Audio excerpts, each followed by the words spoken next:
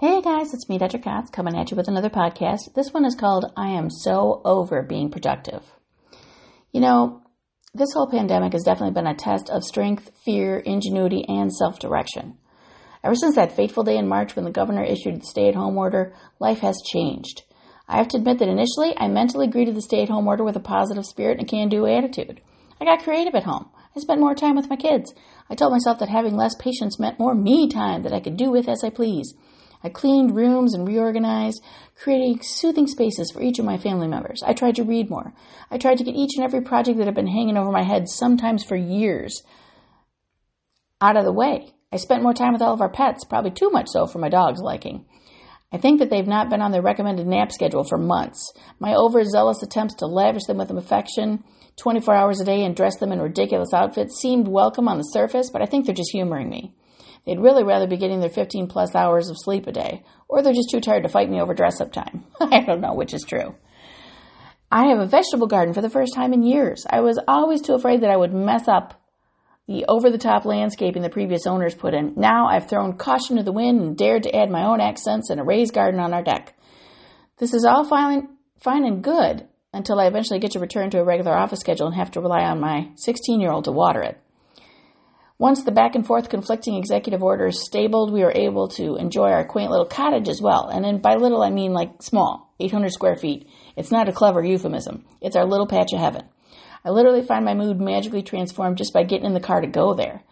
That is the special magic that it has. Despite the close quarters, I think we all get along just a little better when we're there. I mean, all these things sound great, and they are, but they don't paint the whole picture of pandemic life. The work side is crazy, but maybe not in the way that you would think. I'm either at the hospital 4 hours or 25 hours and everything in between. Between asymptomatic carriers and everyone else, we're all potentially exposed every day without even knowing it.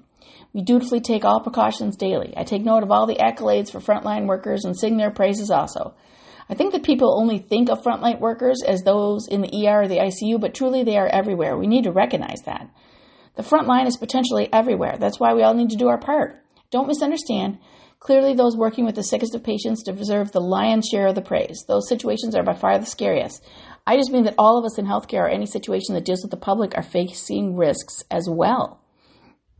You know, the office is stressful not just because of potential exposures. This is also stressful because of the lack of activity. Arbitrary decisions by outside forces have attempted to render me non-essential, therefore driving patients away from my practice.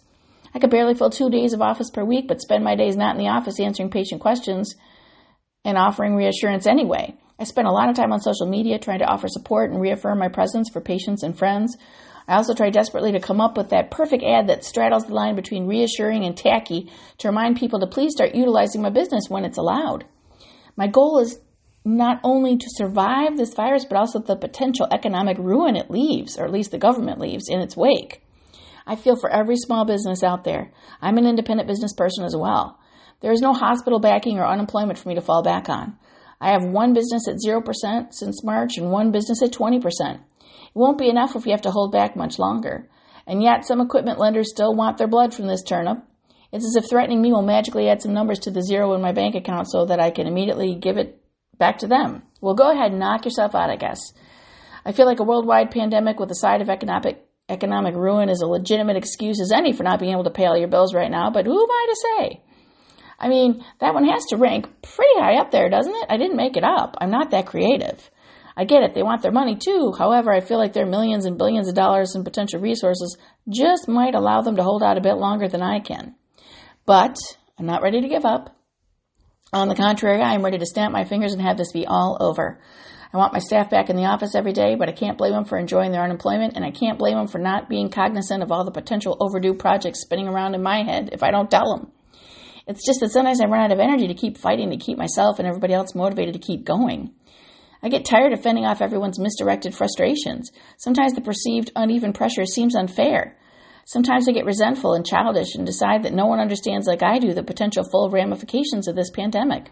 This is ridiculous and egocentric thinking, of course, but I fall prey to it from time to time. Those are the days that I find myself completely over it and absolutely done with coming up with new business survival ideas. Those are the days when I'm definitely uninterested in being productive or putting on a brave face. Those are the days when the weight of the entire world seems to be on my proverbial back. I feel the urge to pout or cry or yell or let the cork that is barely holding my emotions in go flying. Sometimes the tears just start coming and I can't stop them. Then, when it is just about too late, I stop and check myself. It is really no one's job but mine to worry about my business or my future, and it's unfair of me to even expect other people or other employees to help carry the weight of all my worries. It just doesn't work that way. I just got to figure out myself, and I will. This thing is not going to get me. So you have a fantastic day. And keep listening. Bye-bye.